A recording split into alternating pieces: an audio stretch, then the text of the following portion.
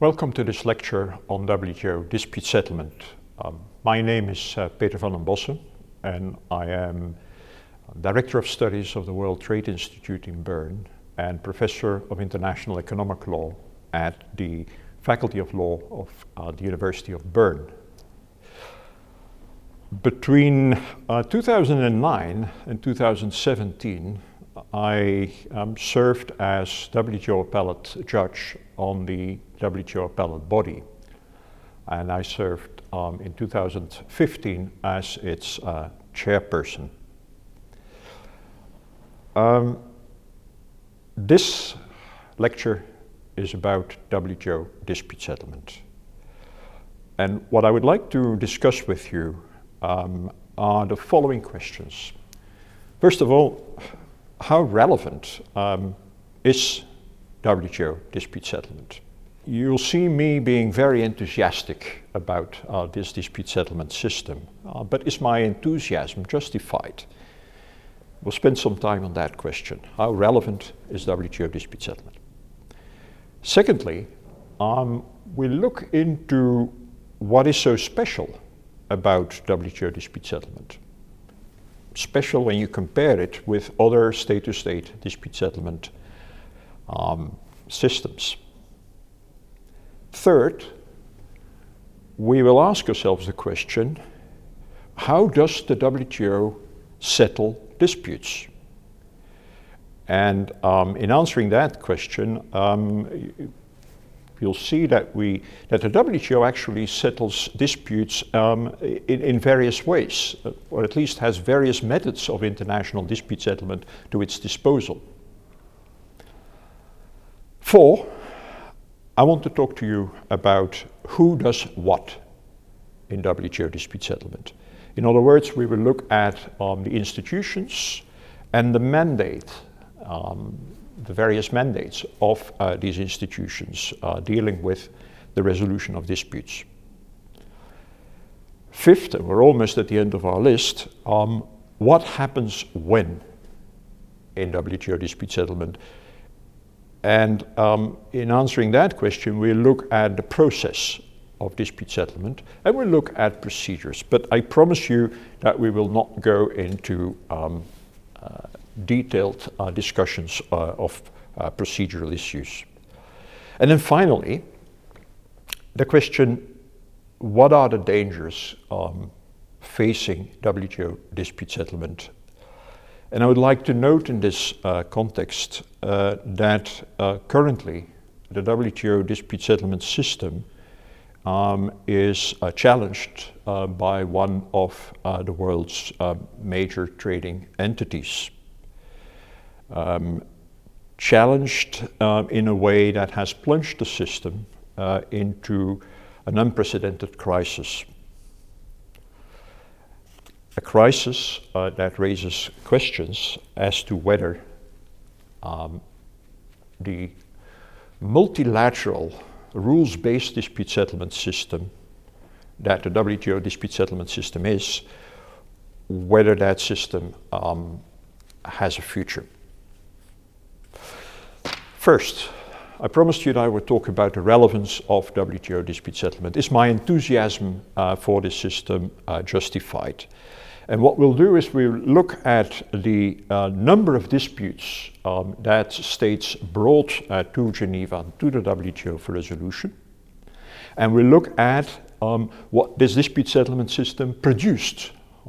The number of reports. And reports, I'd like you to understand this. Reports is WTO speak for judgments. Don't talk about judgments in the context of WTO dispute settlement, we talk about reports. So we'll first look at the number of disputes and the number of reports. Secondly, we'll look at who were the complainants and who were the respondents, who used the dispute settlement system against whom. Four, we'll look at the agreements, the WTO agreements that were at issue. Was it trade in goods? Was it trade in services? Was it intellectual property law? What were the issues that came up? Which agreements were at issue? And then finally, and perhaps that's the most important thing that we'll look at, is the success of the system. Because any dispute settlement system would not be worth the paper it's written on if there is at the end of the day no compliance with the rulings of the court. There I'll be happy to say that this compliance rate linked to the WTO dispute settlement system is impressively high. Okay, to start with the number of disputes that was brought to the WTO. The system was started in 1995. And so we're looking at a period from 1995 to 2018. Today we're the 6th of February. So in that period, a total of 538 distinct disputes were brought to Geneva for resolution. That excludes 60 disputes that were really about the question whether a country that had been found to have acted inconsistent with WTO law, whether that country had then subsequently complied with the earlier rulings. There are about 60 disputes in addition to the 538 that were original cases. Now, if you look at this statistic, or this graph, it's more a graph, the number of cases that were brought in, you'll see ups and downs. And particularly in the beginning, there are quite impressive ups. They're not really representative. Many of these cases were actually old cases that were not brought under the old dispute settlement system, but that were brought at the very beginning of the new system. So they kept them in reserve, and that's why the numbers in these early years were so high. But as from 2000 onwards, I think you can say that we have on average about 17 cases that were brought. As I said, it goes up and down, and don't ask me why. I have many theories but my theories are as much worth as anybody else's theory. It goes up and down. Yeah? The most important thing, of course, is the total number, 538. And let's keep that number in mind. Now, that's what went into the system. Question is, what did the system produce with all these disputes? And that goes, first of all, to the question, how many reports were produced, how many judgments were produced. At first instance, and we'll come back to that later, WTO dispute settlement is at two instances. The first instance, where you have panels looking at the dispute, what comes out as a panel report, a panel judgment. Panels produced 230 panel reports. The appellate body, who sits in appeal on these panel reports, produced so far, in that period from 1995 to 2018, 133 reports. And I ask you to keep that number in mind, 133. Come back to that later. Now, very typical about WTO dispute settlement is that actually the system prefers you not to go to court. It's one of the features which I'll briefly say more later. It prefers you not to go to court. It prefers you to reach amicable solutions to your dispute. And what is amazing is that in 20%, and that's a fairly high percentage, 20% of the cases, such an amicable solution is found. That can either be in the form of a mutually agreed solution, or it can be that the complainant, after further negotiations, consultations with the respondent, decides to drop the case, 20%.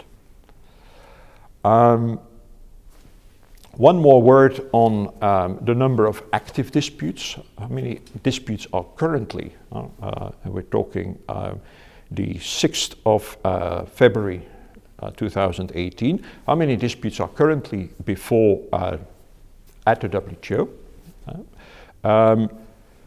At the very first stage of the process, the consultations, the negotiations, 25 distinct disputes. At the panel stage, and that's the first stage of adjudication, 26. And before the appellate body, at this moment, seven cases. And also there, I would like you to keep in mind the number 7. The question that I always ask my students, when I say, well, the appellate body produced, over the last 22 years, produced 133 judgments. And there are currently 7 cases before the appellate body. Is that a lot? That's the question. Is that a lot? Should we be impressed? Well, you always have smart students. So they say, well, it depends, Professor. And they're right. It depends. It depends on what you compare it with. If you compare it with the production of the European Court of Justice, this is not impressive at all. If you compare it with national courts, this is certainly not impressive. But you have to compare it with things that are comparable. And what is comparable? Well, other state-to-state courts and tribunals. Such as, of course, the first thing that we think about is the International Court of Justice. Now, I told you that the appellate body produced 133 appellate body reports over the last 22 years. What did the International Court of Justice produce? Well, they produced 70 judgments and 6 advisory opinions. So let's take these two together. 76 versus 133. Pending cases, and I checked this yesterday on the internet, pending cases, 14. But none of them is currently being heard or under deliberation. So just as an aside, the International Court of Justice has 15 judges. I'll tell you later that the appellate body has 7 in good times, and we're not in good times at the moment, but should have 7. And that in terms of budget, the budget of the International Court of Justice is 250% bigger than the budget of the appellate body. 67, sorry, what do I say? 76 judgments by and advisory opinions by the International Court of Justice as compared to the 133 reports by the appellate body. Let's look at another court, another tribunal, and perhaps even that is even a better comparison, because while the International Court of Justice has jurisdiction over the whole of international law, WTO only has jurisdiction over a part of international law, international trade law. So let's compare it with another court, another tribunal that has limited jurisdiction in that sense, such as the International Tribunal on the Law of the Sea, ITLOS. 21 judges, a beautiful customs-built courthouse in Hamburg. Do you hear the jealousy in my voice? What did they produce? Since 1996, and they started a year later than the WTO dispute settlement system. Judgments 22 and 2 advisory opinions. Pending cases 1. Now, a court lawyer would say, I rest my case. But it's not that simple, of course, because there are those that would argue, well, yes, but I mean, the International Court of Justice deals with important matters. Important matters. While the appellate body deals with very, very technical trade matters, which are of interest to a very small group of people. They're of little interest to the general public. I would say that There are definitely appellate body cases or cases that went to the appellate body that are extremely technical, and I admit extremely boring. But there are also many others. There are quite a number of disputes that went to the appellate body that concern, for example, national legislation, national measures for the protection of the environment. Examples, the US shrimp case, the Brazil retreaded tires case, the US tuna case, the Canada renewable energy case. All these cases concern national legislation, national measures for the protection of the environment. There are also quite a number of cases that deal with national legislation, national measures for the protection of public health. The E.C. Hormans case, the E.C. asbestos case, the U.S. clove cigarettes case. There are cases that dealt with national legislation, national measures for the protection of public morals. And you will immediately see that these are highly sensitive issues. Public health, protection of the environment, protection of public morals. These are very sensitive cases, which obviously generate much public attention. I could go through a number of other cases. There are cases that dealt with what I would call foreign policy. The cases that deal with agricultural policy, which is in many countries a very sensitive thing. Industrial policy. What are the Airbus and Boeing subsidy cases? What are they about? They're about industrial policy. There's cases about the sovereignty over natural resources. The China raw materials case, the China rare earths case, and there are cases on measures that are taken to fight climate change. So my point here is that many of the cases that are brought to the WTO dispute settlement system and that end up at the appellate body when there is an appeal, that many of these cases deal with politically very sensitive issues,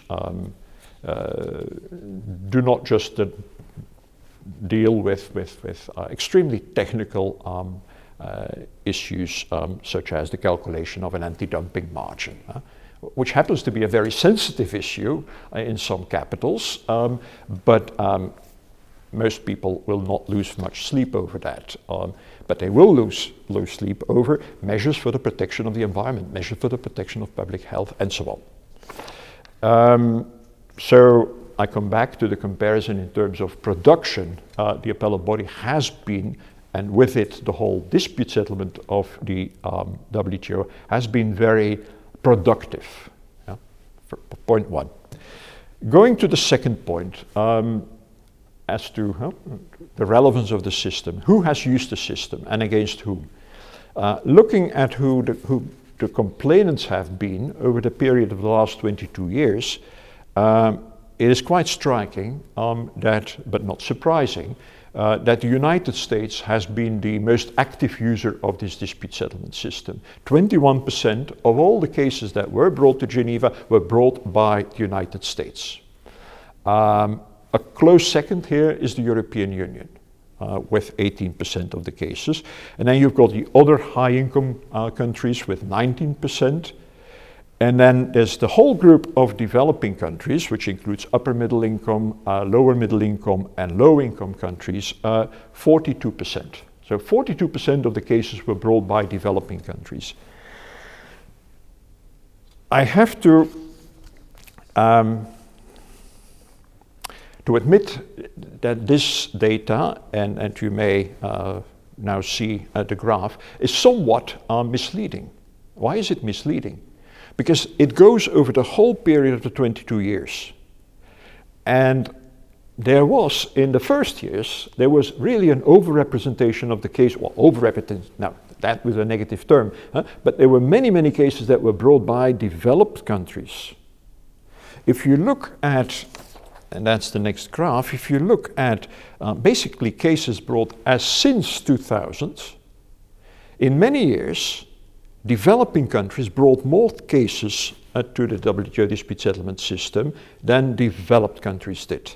Yeah? And I think this is clearly illustrated by the graph that I think you will see now. Just one more thing about the complainants. There was, as I said before, 5% of the cases was brought by low-income countries. That was primarily, in those 22 years, that was primarily India, which during a long period in those 22 years was still a low-income country. It has now graduated to the category of lower middle income, but so a lot of these low-income country cases, that was India. There has only been one case ever brought by a least developed country, Bangladesh. Bangladesh brought once a case against India on anti-dumping duties on batteries. So the use of the system by least developed countries has been very limited. Going through the list of the top 10 users, you will see, as expected, the US on top with 115 cases, then the EU with 100 cases. Canada is third, Brazil is fourth. So the first developing country, biggest user of the system is Brazil, 31 cases. Mexico, fifth. India on the sixth place, and so on. Yeah? In the top 10, you find 5 countries that everybody would agree to are developing countries. Respondents. Yeah. Whom were the cases brought against? And you sometimes have the impression that in certain circles, they describe the WTO dispute settlement system as a system that is used by developed countries against developing countries to enforce the obligations. And if you look at the graph that I think you'll now see, this is not the case. Yeah? Because actually most cases have been brought against the United States. Remember, it's the member that brings most cases, but it's also the member against whom most cases were brought. 24% of all the cases are cases against the United States. If anybody wonders why the WTO dispute settlement system may not be that popular in Washington, then that's probably one of the reasons. Because many cases are brought against the United States too.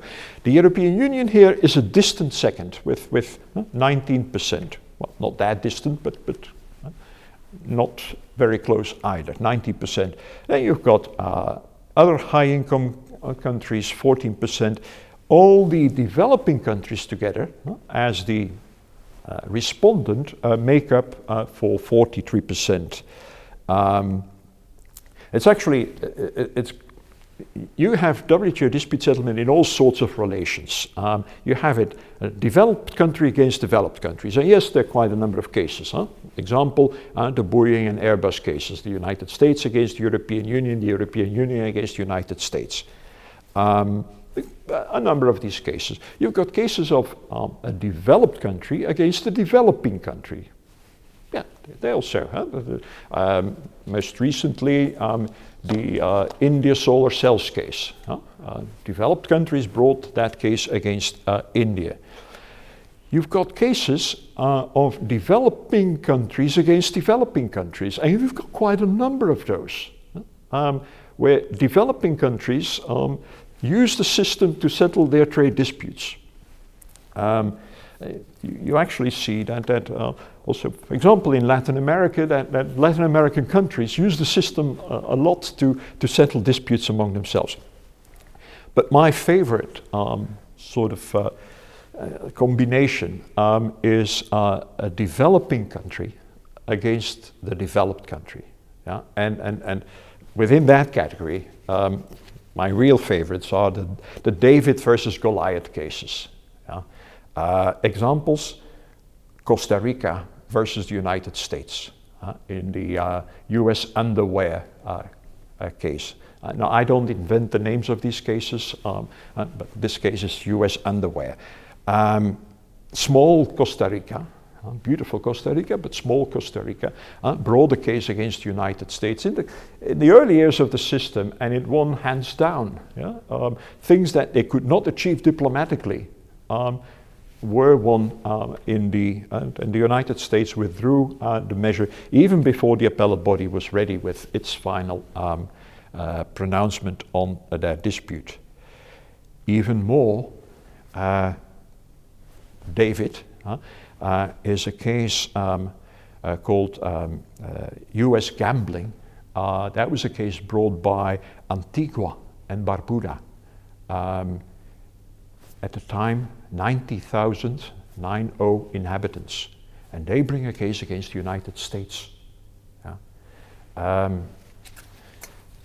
It's rare in international relations that might is not always right, and that is quite clear here.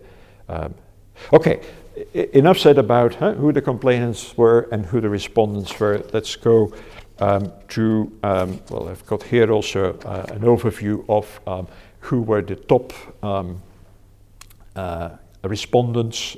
Again, United States, European Union. China comes at the third place.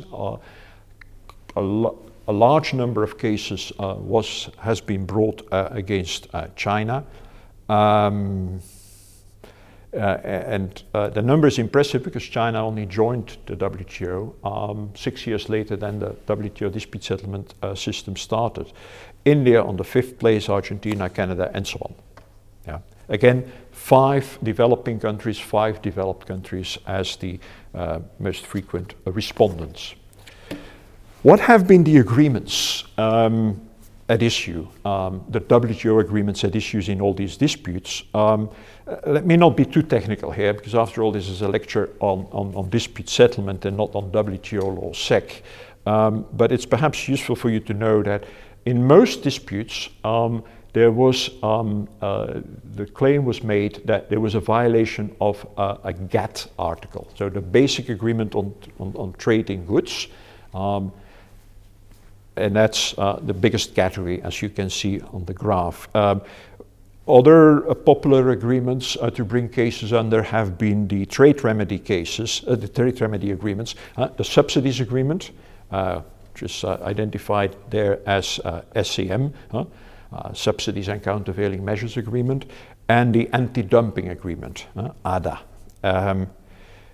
What is surprising is that there have been, or some would say it's surprising, that there have been relatively few cases under the GATS, the General Agreement on Trade in Services, and under the TRIPS agreement. Why is it surprising? Because often we think of WTO law as having 3 pillars, the goods pillar, the services pillar, and the intellectual property pillar. Now there has been a lot of disputes under the goods pillar, and much, much less under the other 2 pillars, the GATS and the TRIPS agreement. Now, there are reasons for this, but that would lead me too far. Now, before I go to what I think is the most important thing in terms of a dispute settlement system, and that most important thing is, as I already indicated, is compliance. Is there compliance with the rulings? Before I talk about that, I want to say one thing about how often a complainant wins a case in the WTO. And it's useful to indicate that because it's quite amazing that the success rate of complainants is so high. As you can see on the graph, the success rate for complainants is almost 90%. So in almost 90% of the cases that are brought to Geneva for resolution, the complainant wins on at least one claim of inconsistency. These days, most complainants have a machine gun approach to litigation. They file one claim of inconsistency after another, after another, after another. They don't use the golden bullet approach, but machine gun approach. In most cases, well, not most cases, in almost 90% of the cases, at least one of these claims of inconsistency will stuck. Yeah? That's impressive. Yeah?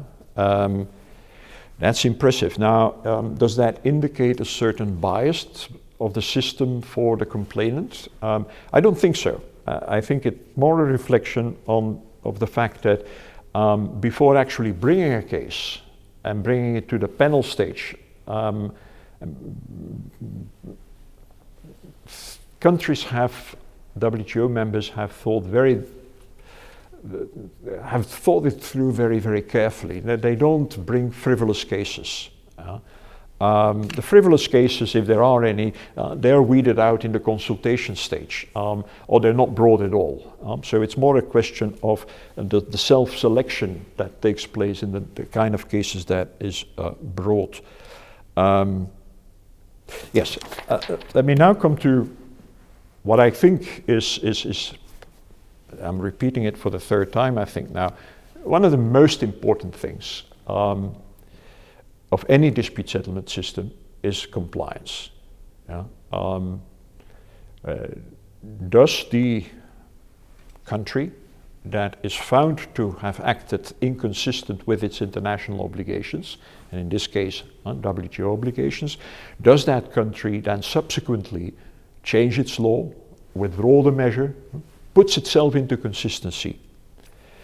In the case of the WTO dispute settlement system, there is a compliance rate of 85%.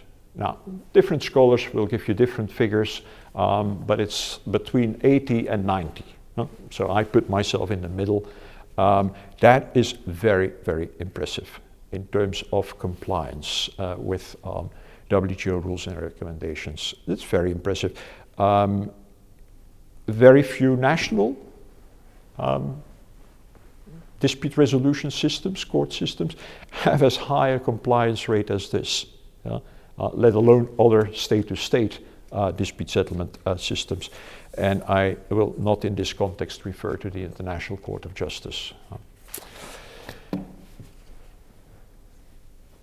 I hope I've done one thing so far, and that is to convince you that the WTO dispute settlement system is relevant, and is as relevant, is as important, is as successful as I think it is, and I claim it is.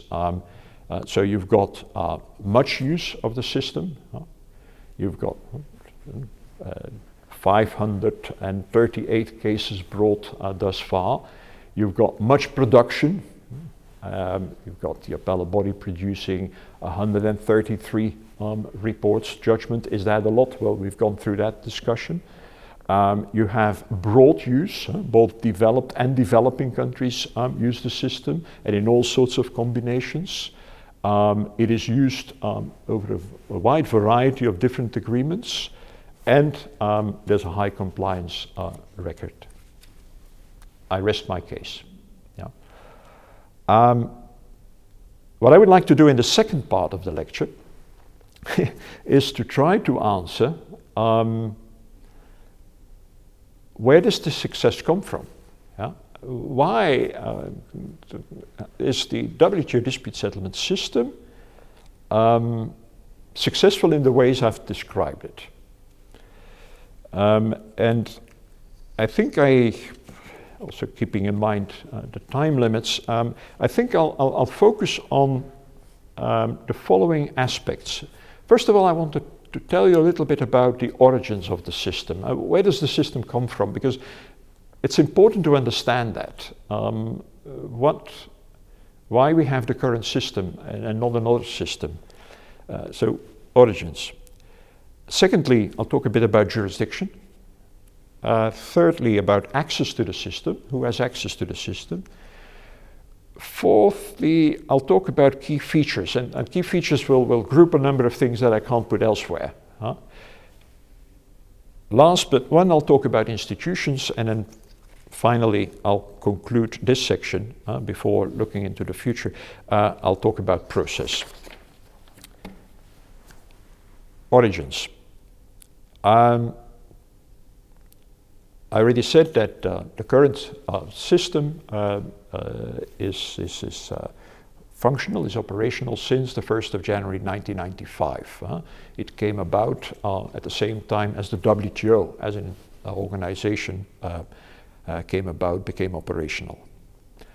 But did that dispute settlement system that we're now describing, did it fall out of the sky? Did it come out of the blue? No.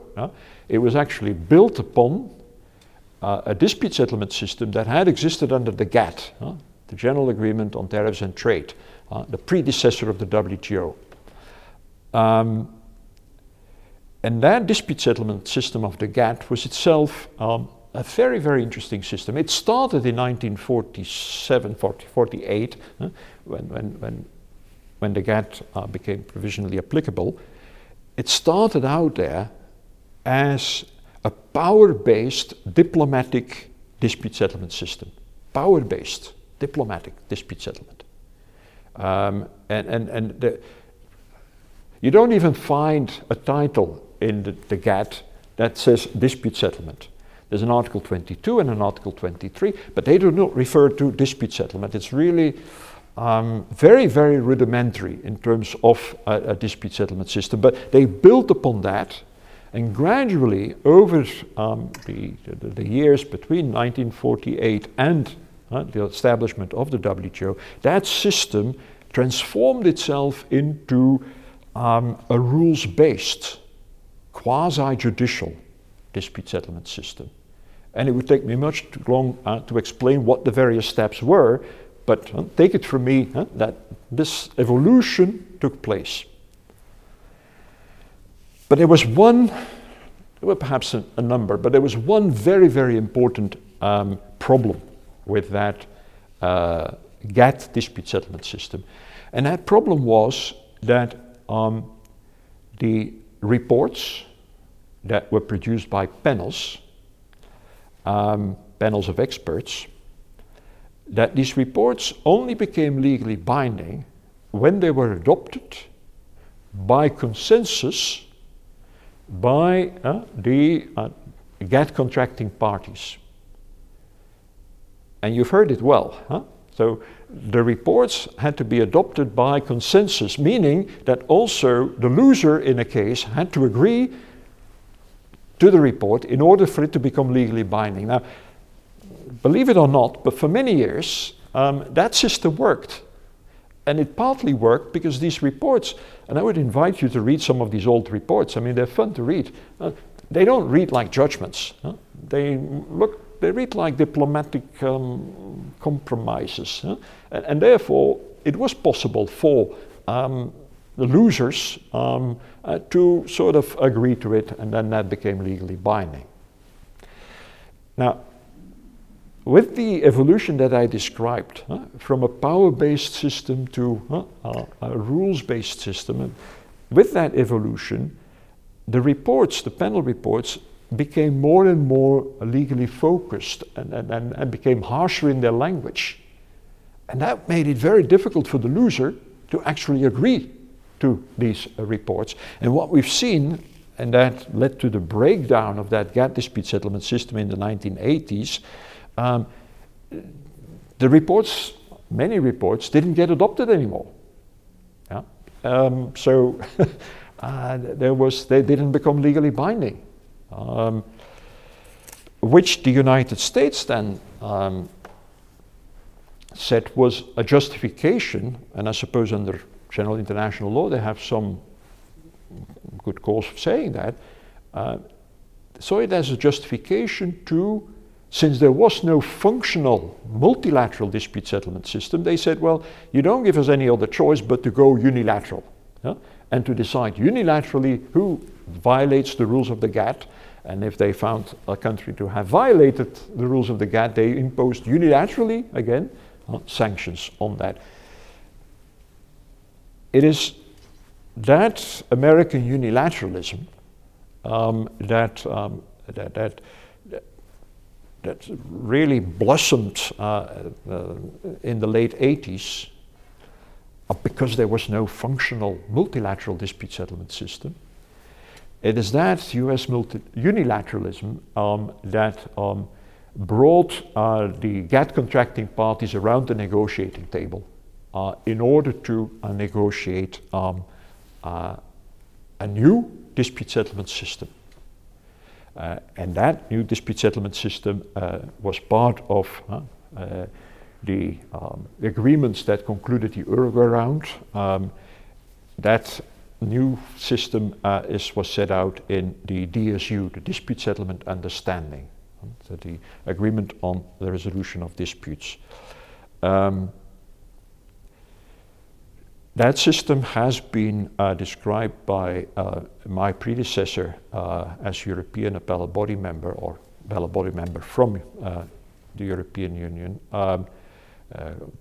Professor Klaus-Dieter Ehlermann, as something close to a miracle, and I think he's right. The fact that we had this dispute settlement system that I will briefly describe later in its various features, it's unique in terms of international dispute settlements. It has features that you don't find anywhere else, at least not that combination of features you don't find anywhere else. What explains the miracle? I think at that particular time in history, the wish to step away from unilateralism and to find a functional dispute settlement system, multilateral dispute settlement system. And one of the things two important innovations. There are many innovations, but two very important ones. One was to fix the main problem in the old GATT dispute settlement system. You'll remember that I said the main problem there was that the reports, panel reports, had to be adopted by consensus. So anybody could block the adoption of the reports. Meant anybody could block these reports to become legally binding. That problem was resolved by a new rule, namely that panel reports would be adopted, or ought to be adopted, by what we call reverse consensus or negative consensus. And it's requires a bit of brain gymnastics to understand the concept of negative consensus, but it comes down to the report is adopted unless there's a consensus not to adopt it. Well, I can tell you that the winner in a case is never going to join a consensus not to adopt the report. And has there ever been such a consensus in the last 22 years? No. Obviously, perhaps not obvious. Theoretically, it's of course possible, but it has not happened so far. That's one important innovation. The other important innovation is, after they had decided that panel reports would be then adopted by this negative consensus, this reverse consensus, so quasi-automatic, I think the negotiators had what I like to describe, they had an oops moment. Oops, what did we do? Because such a panel report can be a very bad report. I mean, occasionally they're very bad panel reports, and we would no longer have any control over that because they would be quasi-automatically adopted and become legally binding. And this is when they realized that they probably needed an appeal stage. And that's when the appellate body came into play. And as I've written in publications before I became an appellate body member, it really was, and once one looks at the negotiating history, it was an afterthought. There was not this idea of constructing a clear hierarchy with the appellate body on top and then panels under. It was more like panels here, and then in exceptional cases, you have to have the possibility to appeal bad panel reports. Now, as from the very beginning, it turned out differently, because for the first 2 years and a half, up to the Japan film case, all panel reports were appealed. Everything was appealed. And Okay, so this is to explain a bit of the origins. So the GATT dispute settlement system and the new system, quite a miracle actually, fixed the defaults of that original system and really introduced a multilateral, rules-based dispute settlement system instead of unilateralism, unilateral resolution of disputes. Let me go now quickly through a number of other features. And first of all, jurisdiction. The nature of that jurisdiction? Well, I like to describe it as CEC, CEC, compulsory, exclusive, contentious. The jurisdiction is compulsory. If a case is brought against you, you can't run away. You cannot deny the jurisdiction. You have to.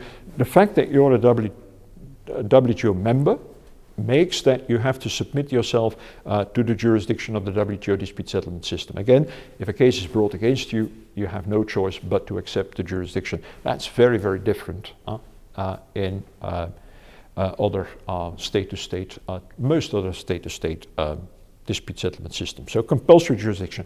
Exclusive jurisdiction. Exclusive jurisdiction goes to the fact that disputes relating to WTO rights and obligations can only be brought to the WTO dispute settlement system. So you can't bring a dispute, at least not under WTO law, you can't bring a dispute on Article 3.4 of the GATT, national treatment. You can't bring that to the International Court of Justice. You have to bring the exclusive jurisdiction of the WTO dispute settlement system.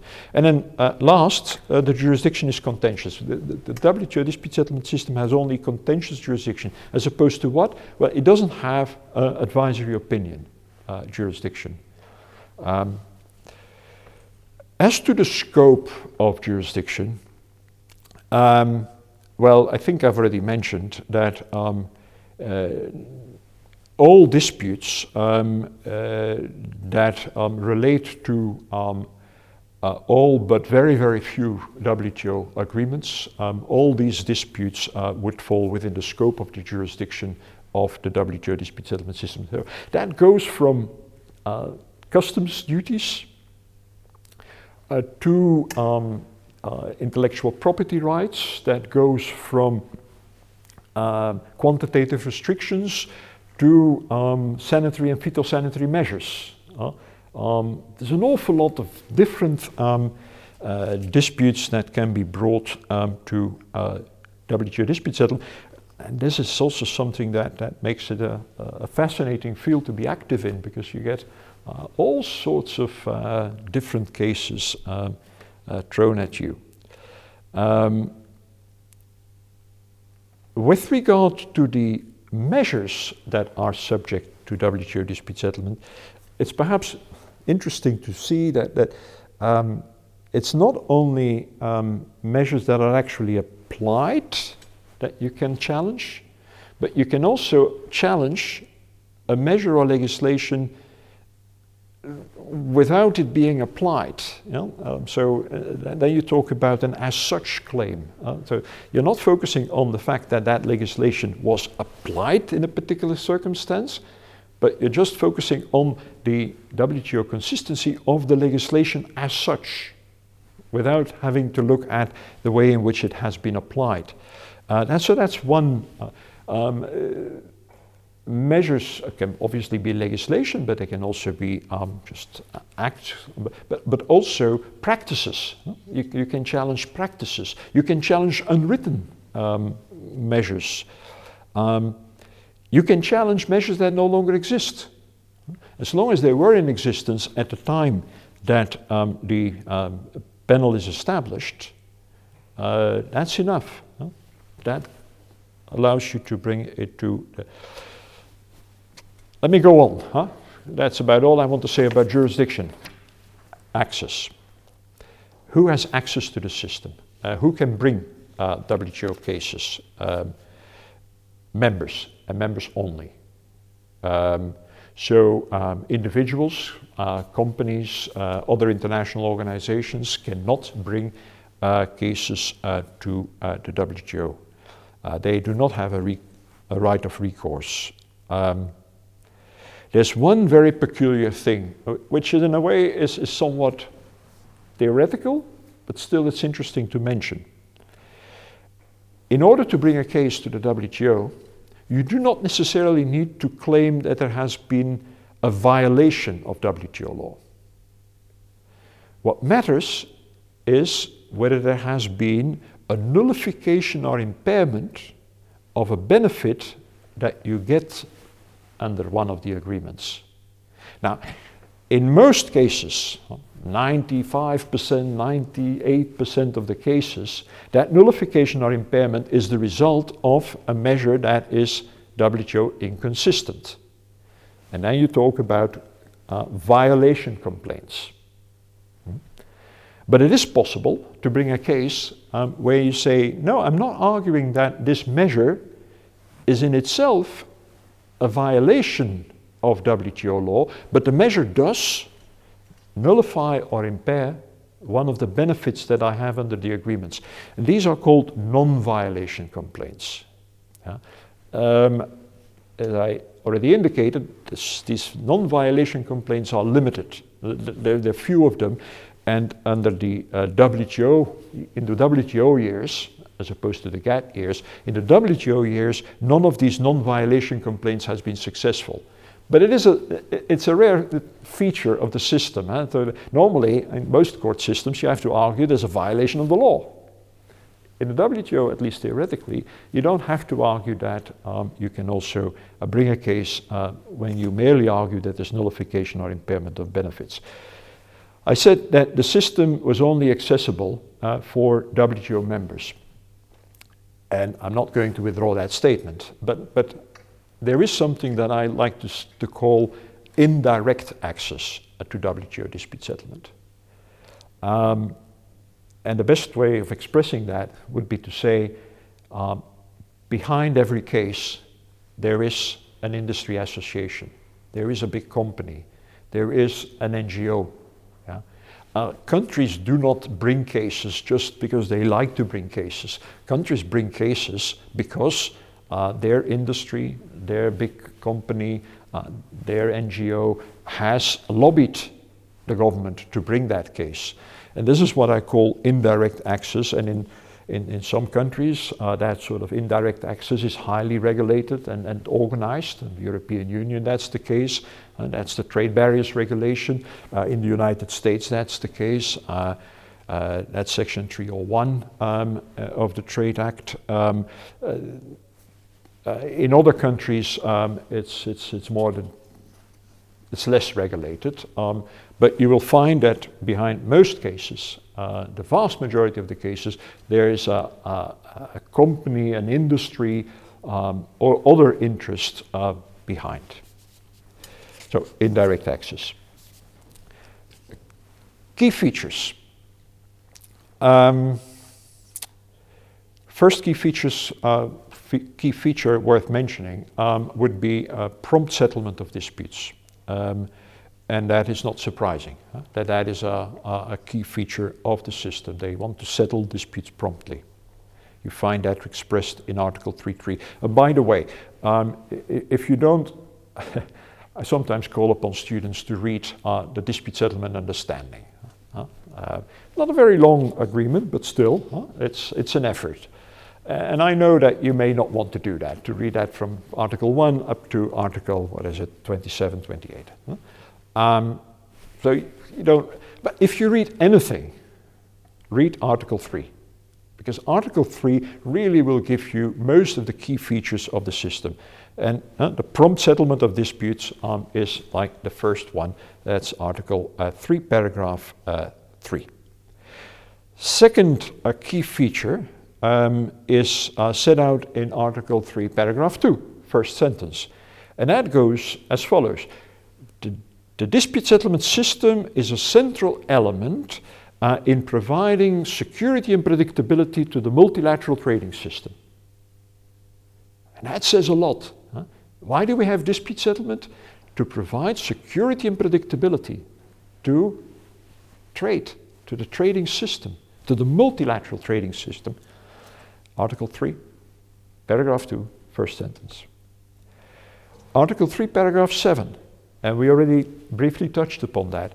There's a preference for mutually agreed solutions. There's a preference not to go to court, not to go to panels, not to go to the appellate body, but to negotiate resolutions amicably, to reach an amicable solution. Article 3, paragraph 7. And that is successful. I mean, remember the 20% success rate? And now, of course, in other dispute settlement systems, before you bring a case to the court, you have tried to settle through negotiations. But the difference with the WTO dispute settlement system is that it is part of the system. You can't bring a case to a panel before you have, for at least 60 days, tried to negotiate an amicable solution. Different methods of dispute settlement. The DSU, the Dispute Settlement Understanding, provides for all of them. It provides for consultations, negotiations in Article 4. That's the very first step always. It provides for adjudication. What happens before a panel, what happens before the appellate body, that's adjudication. But it also provides for arbitration under Article 25 and a number of other provisions. It provides for good offices, it provides for mediation, it provides for conciliation. Now, the latter four, arbitration, good offices, mediation and conciliation, have not been used very often, and that's an understatement. They have been used very little. Most of it has been, obviously, always as a first step, consultations, negotiations, and then adjudication by panels and the appellate body. But I think it's worth mentioning this because when people think about a WTO dispute settlement, they only think about panels and the appellate body. No, the DSU itself also provides for other methods of international dispute settlement. Back to Article 3.2, but now the second sentence. What does that say? That the dispute settlement system is there for the preservation of the rights and obligations of its members. Now, I think most dispute settlement systems would say that. It's there for the preservation of rights and obligations.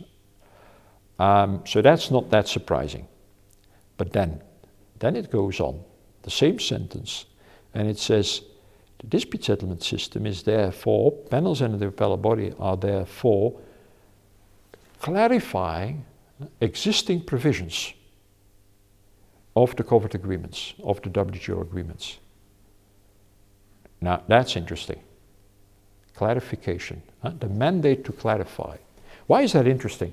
Because as many other international agreements, the WTO agreements are beauties of constructive ambiguity. And am I holding this against the negotiators? No, not at all, because if the negotiators would have wanted to have clarity on everything, they would still be negotiating the WTO agreements. But they are beauties of constructive ambiguity, so there's a lot of need for clarification. So does that create the danger of judicial activism? Well, the drafters of the DSU were very aware of the fact that if you allow a judicial or adjudicative body to clarify, then there is this danger of judicial activism. And that's why they said twice, not just once. It's a short agreement, the dispute settlement understanding. They say twice that panels and the appellate body, the dispute settlement system as a whole, may not add to or diminish the rights and obligations of members.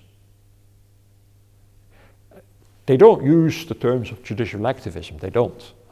But this is a clear statement against judicial activism. You shall not panels and the appellate body, you shall not add to or diminish the rights and obligations that members have under the agreements. They say it twice, once in Article 3.2 last sentence and once in Article 19 second paragraph. Now,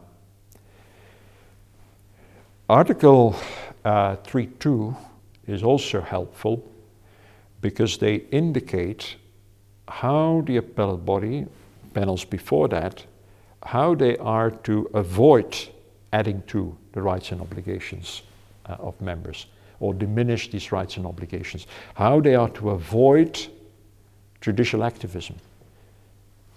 What does Article 3.2 say? It says that this clarification has to be done according to customary rules of interpretation of public international law. And that has been seen as a reference to Articles 31 and 32 of the Vienna Convention on the Law of Treaties. And again, that is a lecture in its own right.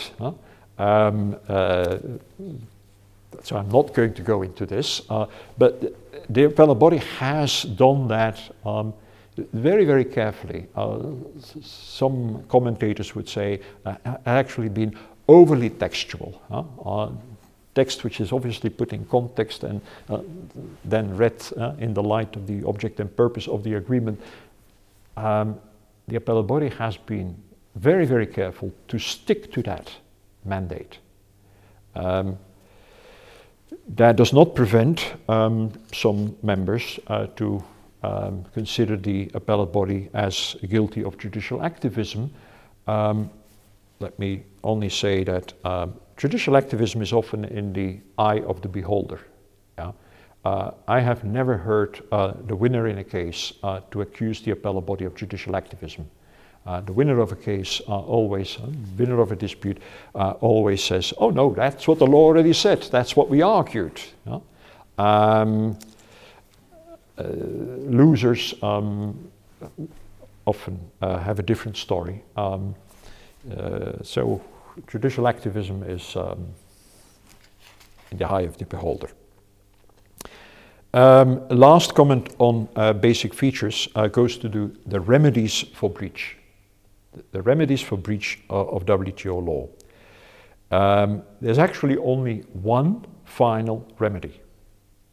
This is often misunderstood, but the text of the DSU is quite clear on this. There's only one final remedy, and that is the withdrawal or modification of the measure, the legislation, the act that was found to be WTO inconsistent.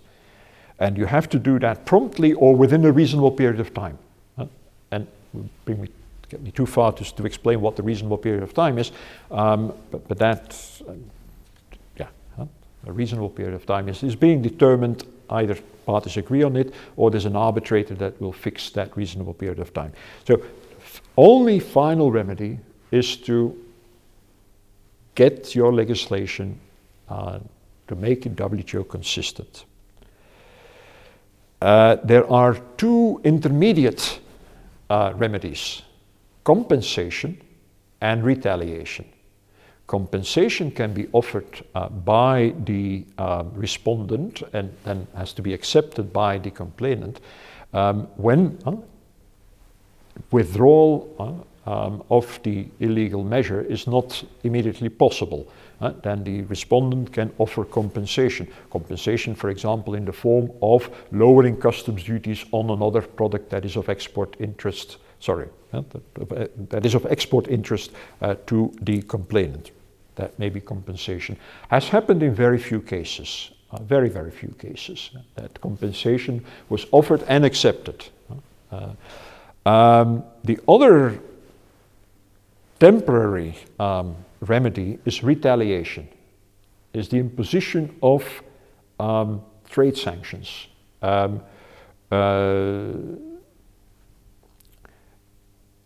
that is that has happened in a few more cases where for example, in the Holmans case, the case brought by Canada and the United States against the European Union, the European Union failed to comply with the rulings and recommendations of the appellate body in that case, and as a reaction, the United States and Canada imposed trade sanctions on the European Union. You have to be authorized by the dispute settlement body to impose these trade sanctions, but again, that authorization is given by reverse consensus, so it's quasi-automatic. Let me emphasize again that both this compensation and this retaliation are just temporary remedies. You're waiting for the withdrawal of the illegal measure. So it's a temporary remedy. The only other comment I want to make on remedies is that there's one very important thing missing in this remedy set, and that is there is no compensation for injury resulting from the breach of WTO law. Now you might say, you just mentioned compensation. No. Compensation I mentioned is for to compensate the damage that will arise in the future. After the judgment, after the ruling that says the measure is WTO inconsistent, damage that is caused then in the future, that can be compensated for as long as necessary until the time that the measure is then changed, the legislation is changed. What you don't have is compensation for the damage that was caused in the past by the illegal measure. And that is sort of strange because under customary international law, you have to compensate damage that is caused by an illegal act. But the WTO dispute settlement system has contracted out of this rule of customary international law through the DSU, which provides for its own set of remedies, and that remedies, all these remedies are prospective. Yeah? Nothing is done about the damage that is caused in the past. And that's sometimes said as one of the major shortcomings of the dispute settlement system is that you don't have compensation for damages caused in the past. I'm making progress.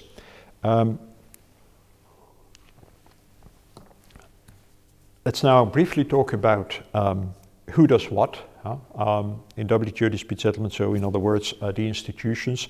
And I think I've already mentioned some of them, but you basically have two kinds of institutions, and that in itself is a bit strange too. You have political institutions, and one in particular, the dispute settlement body. The dispute settlement body is composed of all WTO members. And they actually take key decisions. There's a key decision on the establishment of panels, because as we say in a minute, panels are ad hoc, so they have to be established in a particular dispute. That is a decision that is taken by the dispute settlement body, the political body. They take the decision on the adoption of the report, making it legally binding, and they take the last decision that they take is the decision on retaliation. But they take these decisions, as I already explained before, by reverse consensus. Yeah? And don't torture your brain on this. Reverse consensus means de facto quasi-automatic, if not automatic. Yeah? So yes, they take these crucial decisions, but they take them by reverse consensus, so it's quasi-automatic. Is that then still useful?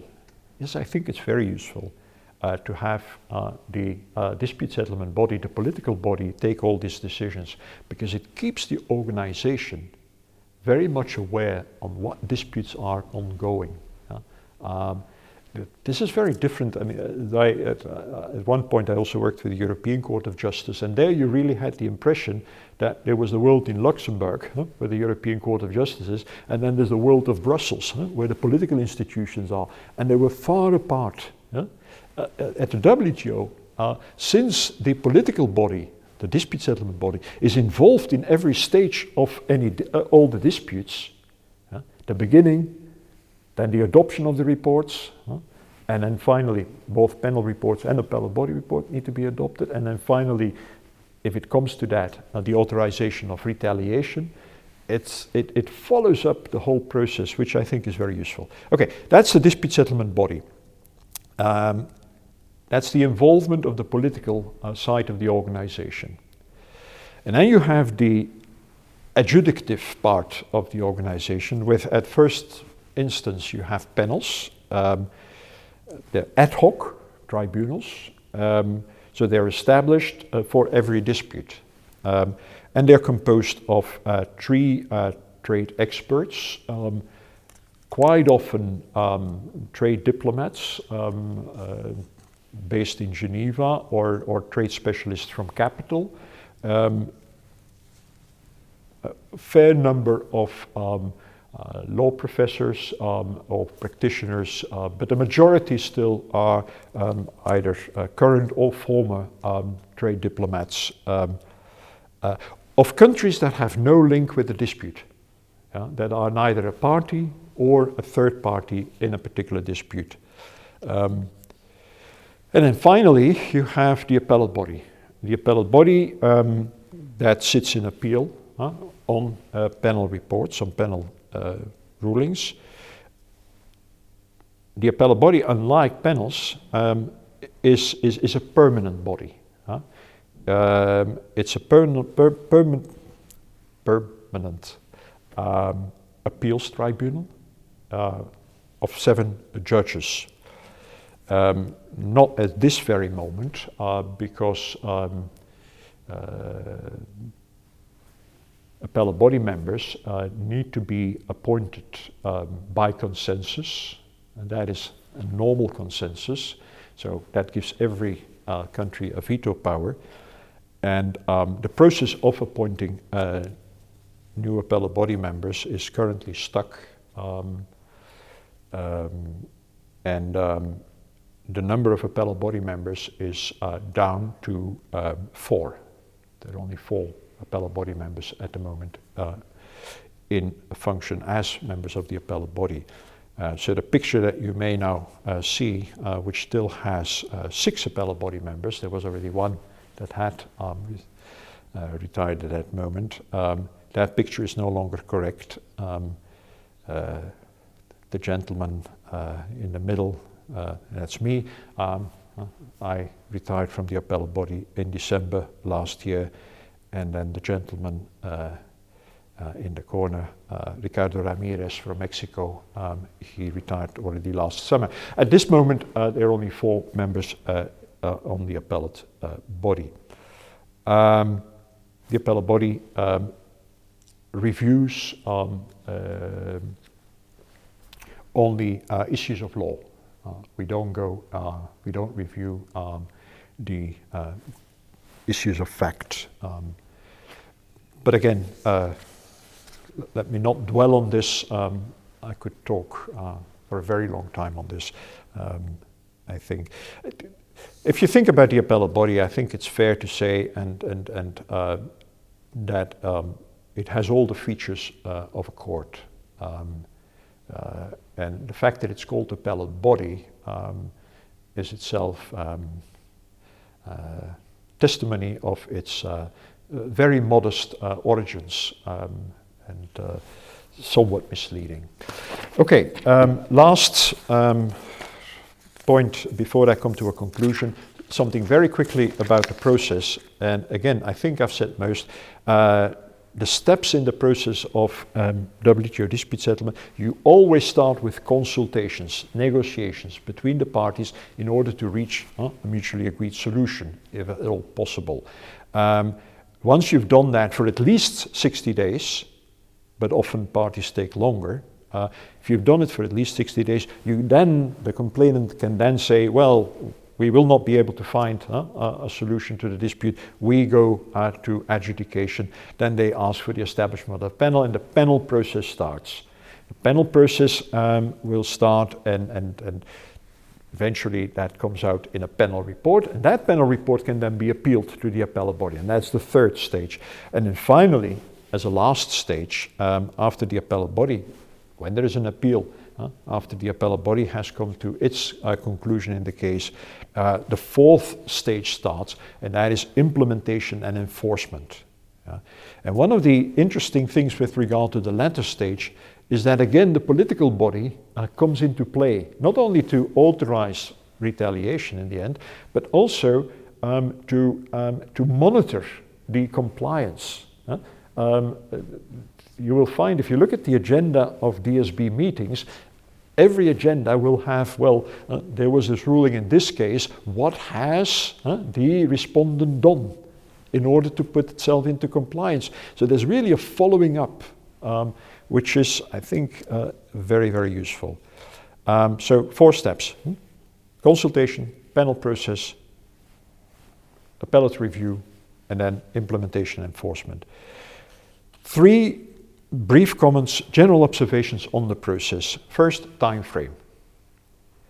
The time frames for WTO dispute settlement are short, very short, but always too long.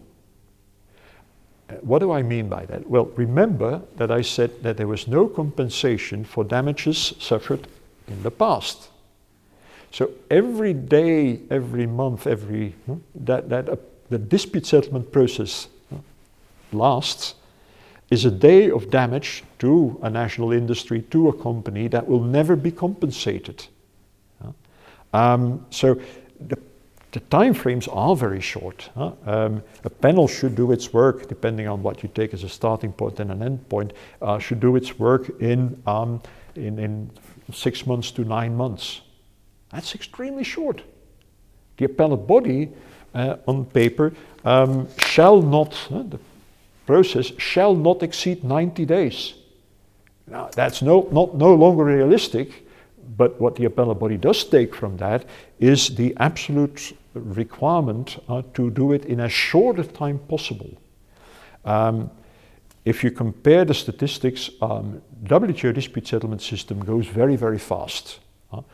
Take an average case before the International Court of Justice, and I think the last statistics say that it's between 3 and 4 years. WTO dispute settlement is much shorter. That's the first thing, time frame. Second, confidentiality and transparency. We've seen a real evolution there. There used to be a lot of confidentiality and lack of transparency. You would know when a case starts, and then it would go underground during the consultations, negotiations. Well, that's normal. And then you would know when a panel is established, requested and established, that was public. But then the whole panel process would be behind closed doors. Then there would be a panel report, that would be public. That would be appealed, also that is public. But then the appellate body process, again, was behind closed doors. So there was a lot of confidentiality and a lack of transparency. And I think there's much more openness now. And I won't go into detail here, but certainly when the parties agree, and most developed countries, if not all developed countries, agree to that. If they have a dispute among themselves, they will agree to public observation. They will agree to the public witnessing the proceedings. It's not as exciting as it sounds. I remember the first time that the appellate body allowed for public observation, and there was a lot of interest on the first morning, and by noontime there were already fewer people. The second day morning, even fewer people, and then at the end of the hearing on the second day, the only people that were still watching, and I'm exaggerating a little bit, but the only people watching were students that had been forced by their professor to attend the hearing. But it's important to do it because it contradicts the stories that are otherwise out there, that all sorts of unholy things happen behind the closed doors. These hearings are at the panel level, but definitely also at the appellate body, are extremely technical. So unless you know the case inside out, you probably are not going to have much fun. If you do know the case inside out, it's great fun. So that's and the last point, of course, is due process and good faith. Due process is extremely important in the whole process of WTO dispute settlement, and is being emphasized again and again. And the system has to be used in good faith. Yeah? So panels and the appellate body have acted against using procedural techniques to frustrate so things that may be done in national court proceedings are not welcomed in WTO dispute settlement. This brings me to my conclusion. And the conclusion relates to the dangers facing WTO dispute settlement.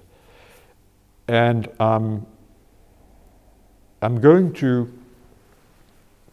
talk about 4 things. 4 dangers, or perceived dangers. And the first danger is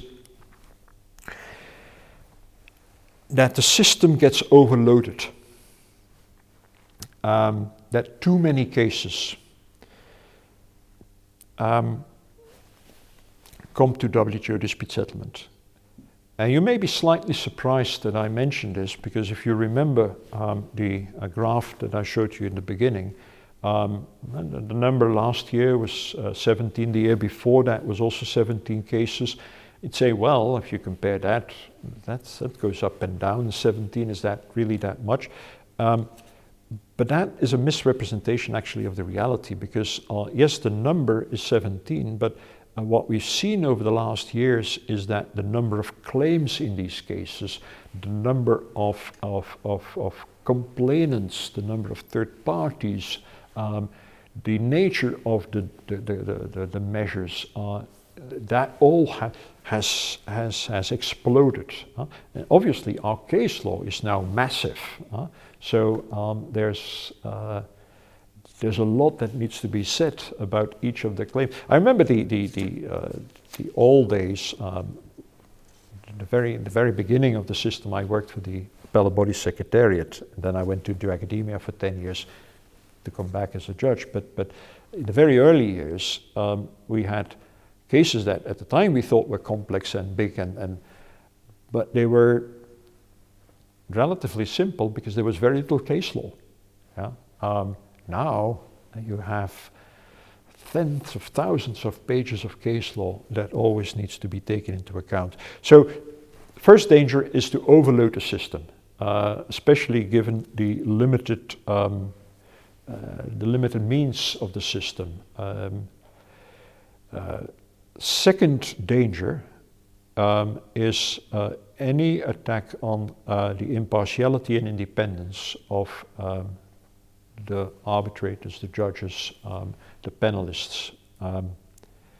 A dispute settlement system of this kind, and I think any dispute settlement system, cannot survive if the stakeholders don't have absolute confidence in the impartiality and independence of the judges. And there have been some incidents in recent years that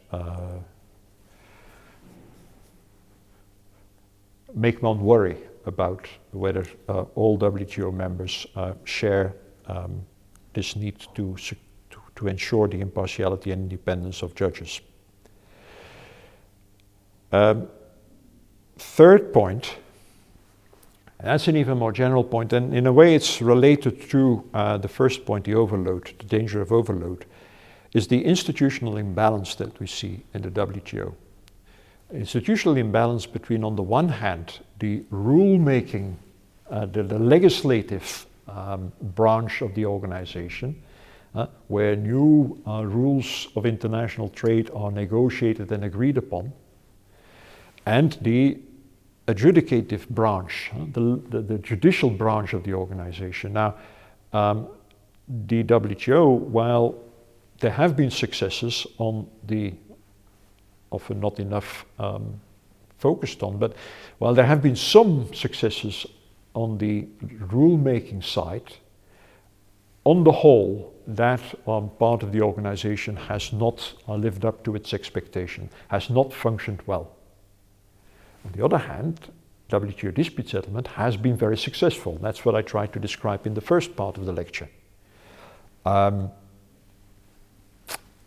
This imbalance is dangerous, because it also makes WTO members that know that they will not get a negotiated new rule try to use the dispute settlement system to create new rules.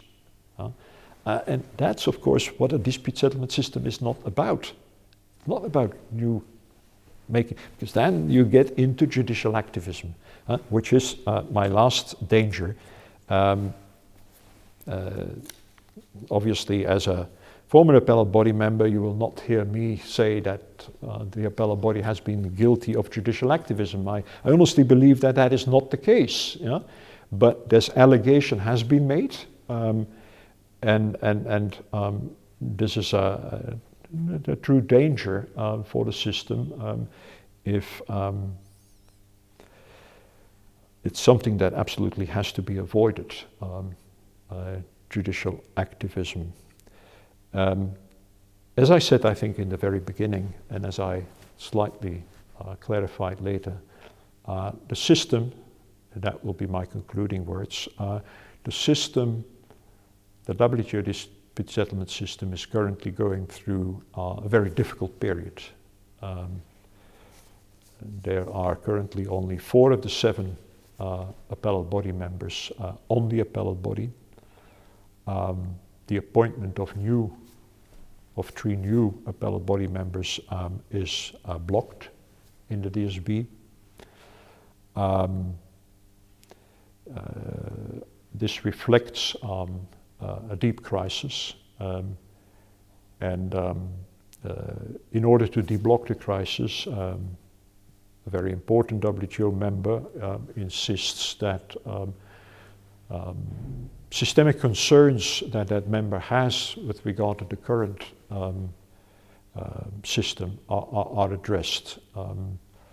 It's not quite clear what that is. I mean, it obviously has to do with judicial activism, perceived judicial activism, but it's not quite clear at this very moment, and we're now speaking February 2018, how we will come out of this crisis.